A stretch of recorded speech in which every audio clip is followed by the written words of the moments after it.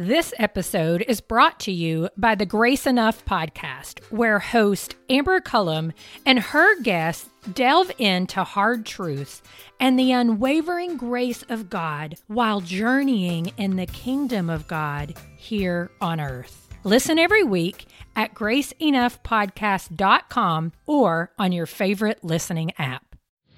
Welcome to the Table Podcast, where we discuss issues of God and culture. Brought to you by Dallas Theological Seminary.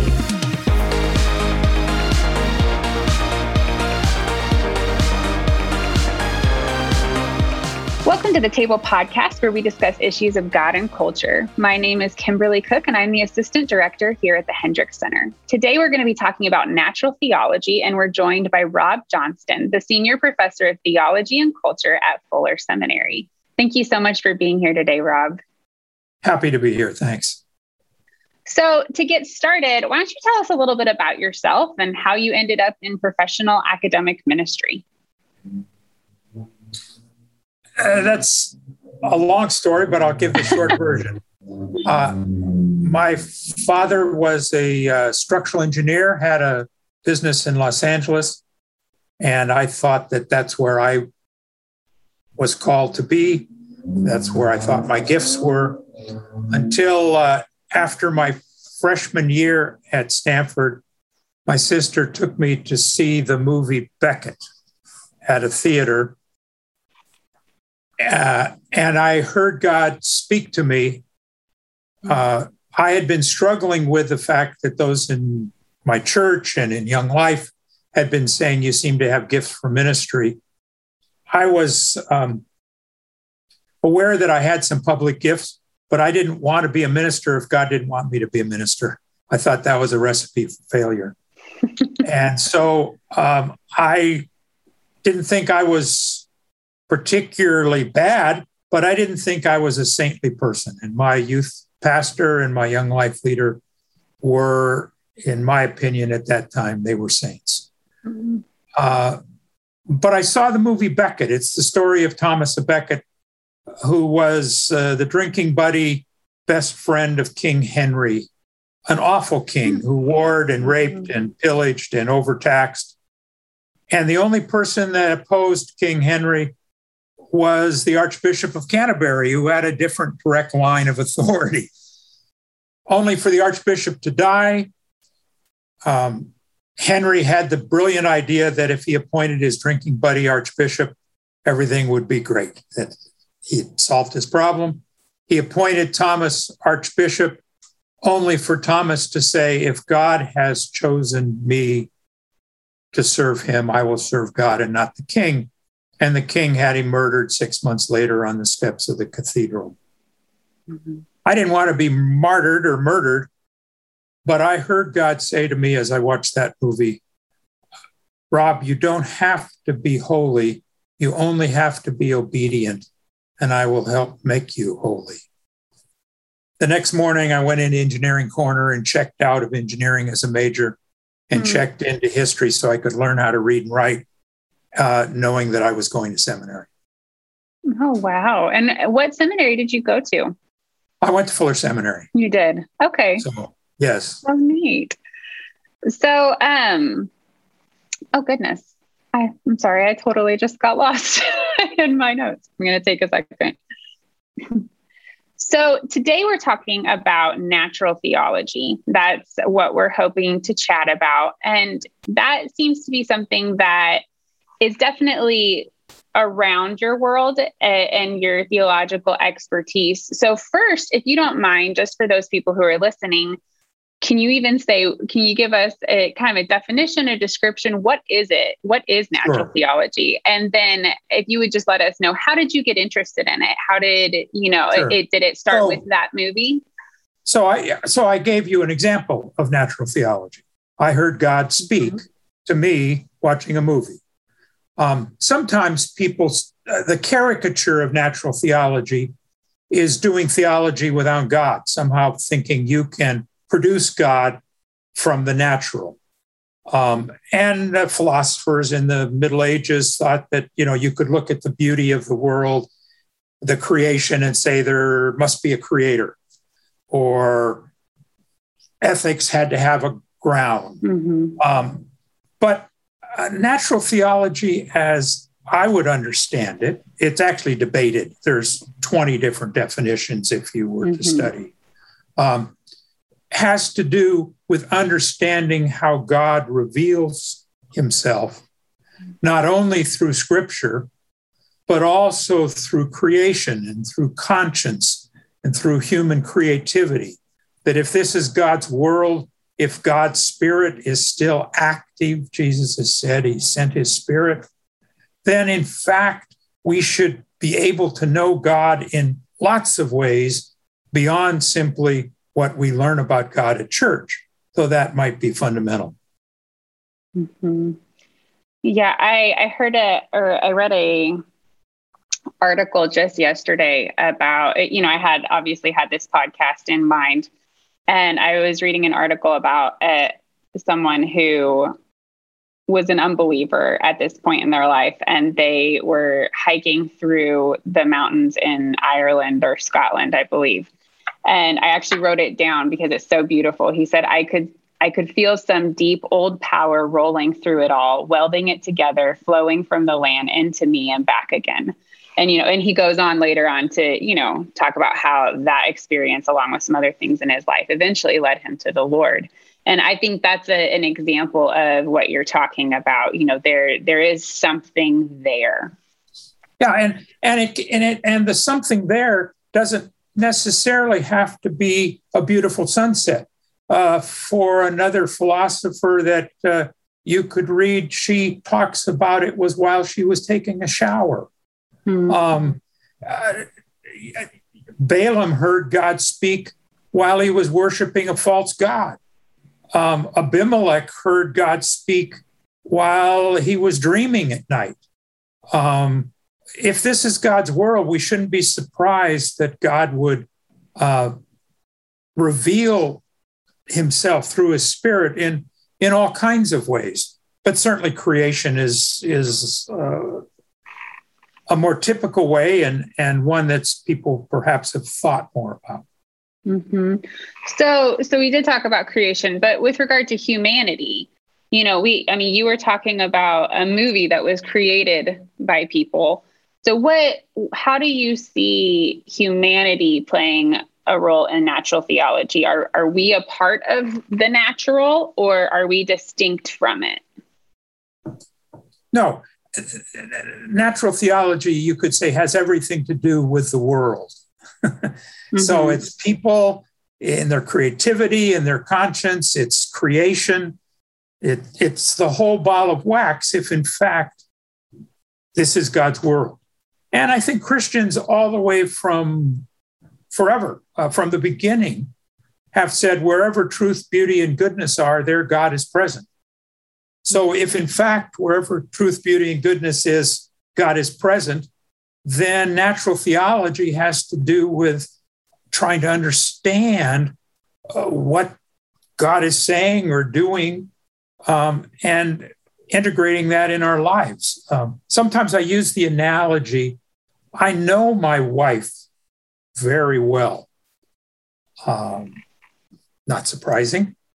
I'm intimate with her. But that doesn't mean I don't also want to know what her 11th grade tennis coach thought about her when she was playing tennis. And in fact, when I know that, I know something more about her that helps my present relationship. So that in a relationship, you want to know all facets of the other who you love. It's exactly that with God. That it's not that Jesus isn't primary, surely Jesus is primary. It isn't that God hasn't revealed himself through his word. He has revealed himself through his word. But God has revealed himself in all kinds of ways. And that we as Christians have often made the mistake of saying, oh, that's not important. All we need to worry about or concentrate on is what the Bible says. Well, think about your relationships with others. If all you're going to worry about is one facet of it, well, that's good. But better would be to be open to receiving all that that other has for you through all kinds of ways. And that's what natural theology is attempting to do at its best. At its worst, it's trying to dismiss supernatural revelation. That's not what we're talking about here, nor is it necessary for your definition of natural theology. So let's go back to something you just said. You're referencing people who might want to focus solely on the Bible, and which is admirable. There, you know, it is definitely a source of God's self-disclosure, of his revelation. And it is, you know, it is what we need for equipping and for understanding salvation. That's what it says about itself. So if somebody were to be listening to us and to think, well, this just isn't really all that helpful. I just want to understand. I just want to obey the Bible. And that's probably really all that I need to know. So your one response you're saying is about this relational dimension. You know, if you really are seeking the Lord and loving him and wanting a relationship with him, then you will at minimum appreciate, hopefully, the varieties of ways in which he's disclosed himself. Yeah, he's spoken and revealed himself. What are some other responses that you might have to people who would have this concern that, you know, this really it's not helpful, or, you know, like you said, at worst, it minimizes scripture and elevates nature itself, or nature being the natural world, like you said? Maybe two responses. The first one is that the Bible itself says that's what we should do, or illustrates that's what we should do. So Psalm 19, which most of your listeners probably know, talks about the wonder of God's speechless speech. And then it talks about the wonder of the law of God's word. It's beautiful and so on. And it ends by combining them and saying, let the words of my mouth and the murmurings of my heart, referring to those two aspects of how we get revelation, be acceptable to you, my rock and my redeemer. Most scholars will say those were two psalms that were put together, two different ways of experiencing God's revelation, two different ways of hearing God that were combined because they both are hearing God. And that as we hear God, we should respond with words and with murmurings of the heart that are appropriate and acceptable and in keeping with what we've heard. We could talk about another scriptures. I'm fascinated with Proverbs. Proverbs 30. Most of the Proverbs are collections of Solomon. But as you know, the Proverbs actually in their text say these are the words of Hezekiah, or these are the words of Solomon. But in Proverbs 30, it says these are the words of Agur. Agur is not a Hebrew. It's somebody from outside the believing community. And there are 16 verses that are considered inspired by God. They are so filled with the Spirit that they're actually scripture on par with Moses or Paul. And this was written by somebody outside of the church, to use a colloquial expression. Or again, Proverbs 31 says these are the words of King Lemuel as told by his mother. Well, we know all the kings of Israel and Judah, and Lemuel is not one of them. So that again, even within our Bible, we have examples of hearing God from beyond the church, beyond what we would say is the Torah or the law. That would be one. A second I remember going to First Baptist Church in Dallas some years ago when Mrs. Criswell was teaching her Sunday school class. The Sunday school class was centered in and all about the Bible. But in fact, everybody sat there and took notes as to how you could understand how Daniel connected with Revelation, connected with Matthew, and so on. That all of us, even those in Bible churches, understand the importance of the church and our tradition in helping us understand God. So we not only have Bible, but we have church.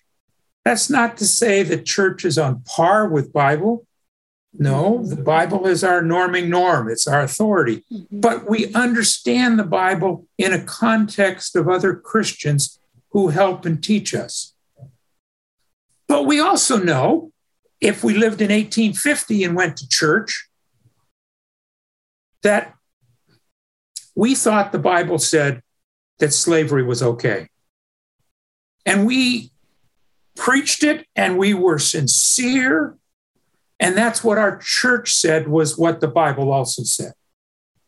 So we needed something at times beyond that. I mean, we needed correction by people whose conscience had been seared by what was wrong and who were trying to help us rethink what basically was sub-biblical, was wrong. And so we need also the wisdom that comes from our conscience, from our sciences, from our creativity. I learned it from the arts. I thought I wasn't good enough to be a minister. I heard God say to me, you just have to be obedient. I'll help you be good enough. So there's both a theological method reason. If we're only with the Bible, we limit ourselves in going deep in what it might be, how to understand it, and limit ourselves in terms of how we maybe at times think the wrong things. And we also limit ourselves in terms of what the Bible itself also teaches or preaches. Yeah, when you were talking about what the Bible itself, tells us to do, it tells us, like you were saying, it tells us to look beyond, and it gives us examples of which you gave us some fantastic ones. But even, also in Proverbs, it says, you learn wisdom from the ant, go to the ant, oh sluggard, and you in Psalm 19, like you were just in, the heavens declare the glory of God. And we're learning theological truths about the glory of God from the heavens themselves, and I mean, those are both nature examples, but yeah, the Bible itself, especially if you are a person who cherishes scripture and wants to do right by it and comes from a tradition that takes it very seriously as the evangelical tradition, and when it's done best, it does, then if you are one of those people, then it's actually incumbent upon you to really listen to what the Bible says and to see that it is broader than what sometimes, especially our evangelical tradition, has highlighted. So you mentioned, oh, sorry, go ahead. I was just going to say, one of the shocking ones to me was I was reading in Chronicles, 10 years ago. We don't often read Chronicles. And it's the story of Josiah, who's a wonderful king. Cleansed the temple, reinstituted reading the Torah yearly, reinstituted the Passover, 30 years of discipleship. And there's the story of his death where King Necho, Pharaoh Necho, worships a false god in Egypt comes and says to him, let me and my army through. We're going to Assyria to fight. And Josiah believes that, and King Necho says, God has told me to tell you to let me through. And Josiah thinks, who are you to tell me what God is saying? You worship a false god. And so he girds for battle, goes out, tries to fight Necho, and he's shot in the heart with an arrow and killed. And the text says, 2 Chronicles 30:24, I think, the text says, because Josiah did not listen to the voice of God through King Necho. I mean, it doesn't even give you an option of another interpretation. And when I read that, I thought, whoa, I'm willing to say God might be in the sunset. But am I willing to say God might be in the words of a king who worships a foreign god? That's a much more radical idea. But that's what the Bible says. Mm-hmm. I mean, it flat out is there in 8 words. Yeah. I mean, it doesn't allow for other interpretation. This episode is brought to you by the Grace Enough podcast. I am its host, Amber Cullum. Each week, I sit down with a guest to discuss hard truths and the unwavering grace of God they've experienced while journeying in God's kingdom here on earth. You'll hear from guests like Jen Wilkin, Jamie Ivey, Andy Crouch, and Scott McKnight. Listen to these conversations and more by searching Grace Enough Podcast on your favorite listening app or by visiting graceenoughpodcast.com. So to play devil's advocate, Sure. I can completely get behind what you're saying. That's what scripture says. So it allows us to interpret that situation and the words of Pharaoh Necho in that way. For people who might be listening and thinking, well, and for those who do know a bit about the ancient world, those kind of, I guess, like theological power plays were often used and claimed, that they were, there to release them, or to free them. And their God had sent this foreign king, and the foreign king was claiming to be there and, a part of that. And so those kinds of things, I'm not saying that's what was going on in the Chronicles passage, but how do we, if we don't have the luxury of scripture commenting, having a little caption under our life, like this was God speaking. It's a good question. How do we do that? Because again, if you are taking the Bible seriously and you're taking God's self-revelation seriously, then how do we figure out what is God speaking and what it's not? Because it's not written in a book that I've said I believe is God's revelation. Sure. It's the question of discernment. That question of discernment is also true, as we know, in terms of how we read the words of Scripture. That we know a lot of people, and we know of other sects or religious traditions that have gone astray, who have read those words sincerely and wrongly. So that we have Scripture as our final authority, absolutely. Well, we have Jesus as our final authority, but we understand Jesus through Scripture. We need the church. We need the tradition of Christians. We need Christians in India and Africa, as well as in Texas, to help us understand that text, because somebody with a very different life experience is actually going to hear things that are in the text, but which we gloss over because we're not sensitive to those issues at that point. We need to take seriously our own experience. One of the things we've learned over the last 50 years, I'm not a Pentecostal, but the Pentecostal and charismatic movement, I think, has helped the whole church to recognize that the Spirit still speaks in and through people today. My grandmother was sensitive to the Spirit in ways that were simply godly and helpful as I grew up and matured. So we need to listen to our experience or our stories, as well as the stories of others.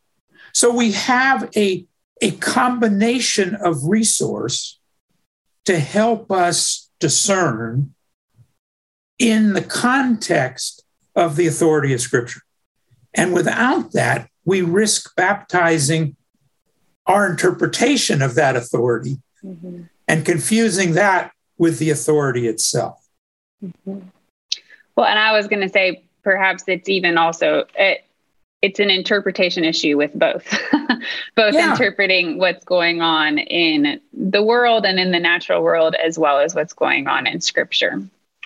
And if you know, the word hermeneutics, which at Dallas Seminary is used widely, and at Fuller Seminary, but is not a word that's in your common vocabulary. It's probably not at your table at Sunday or Tuesday night for most people. But that comes from Hermes. Hermes was the messenger of the gods. So hermeneutics is the study of the method by which you know what God is saying. And that's the question you're asking.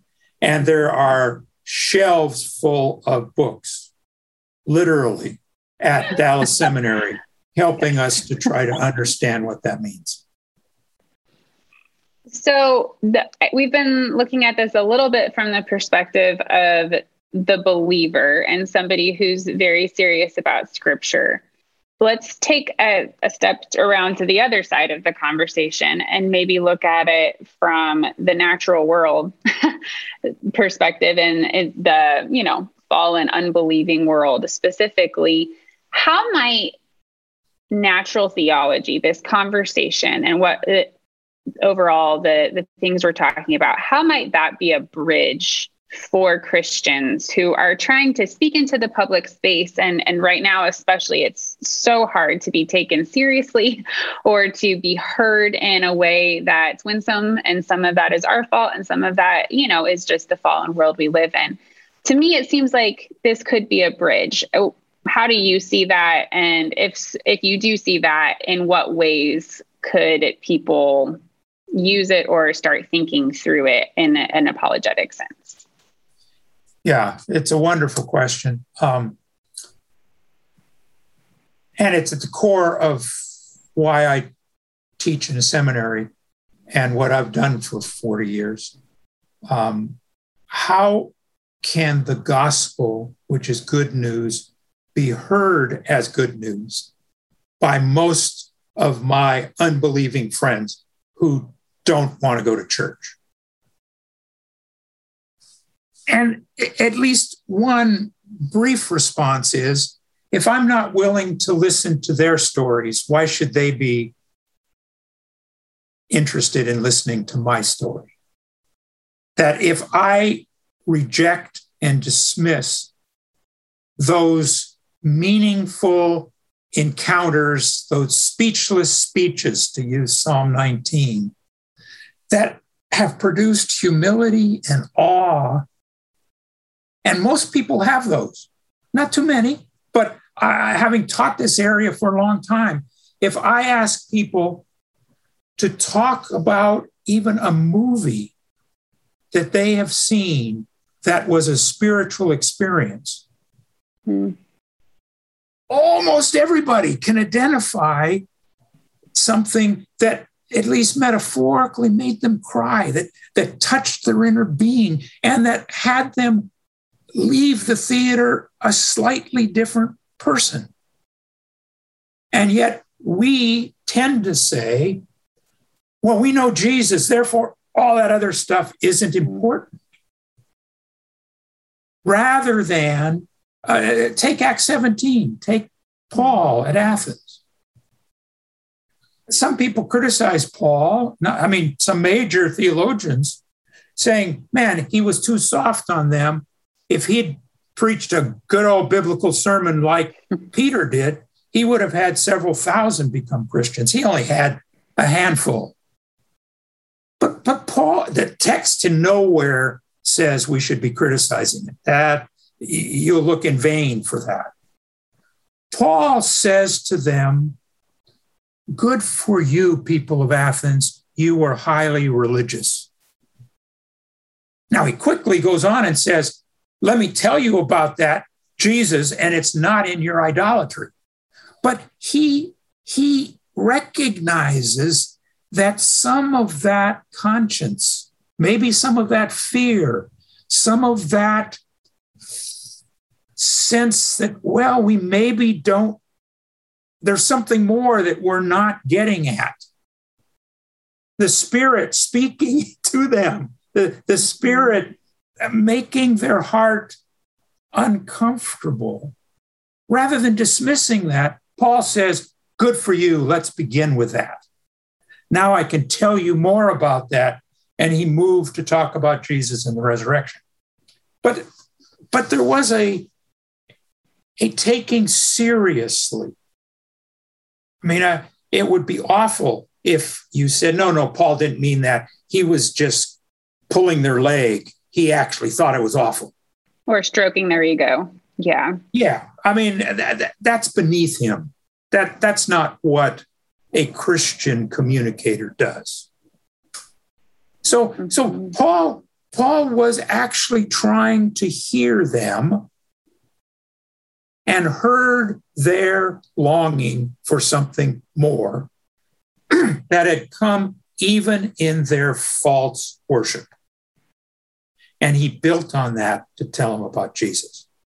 Now, it isn't just false worship. It can be what you read in terms of seeing nature, or it can be the birth of your child, or it can be taking a shower. In our chaotic world, taking a shower sometimes is the best 10 minutes that we have. And that calm, that peace was, at least for Janet Solstice, an overpowering experience of the goodness of God. And she was an atheist at the time. Mm-hmm. Yes, I think that sometimes when this is a good example of another place where the church's tendency in the last few hundred years, at least, to separate the secular and the sacred really does a disservice to our faith, does a disservice to the worship of the Lord, because we say, well, we over here as Christians are doing good, holy things, and God is here, but he's not over here. And that's just not the case. And like we've even talked about in Scripture demonstrates that that's not the case. So if for somebody who, just to wrap up, for somebody who might be wanting to dig a little bit deeper into this conversation and into this concept, you have a book called that you wrote a while back called God's Wider Presence that does a good job of talking about this and bringing up some of these issues. Are there any other resources that you would suggest that might be fairly accessible for someone who, isn't looking to read a theological tome?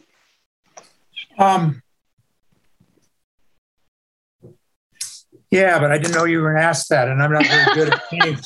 Sorry. There's a book by Richard Peace, Peace,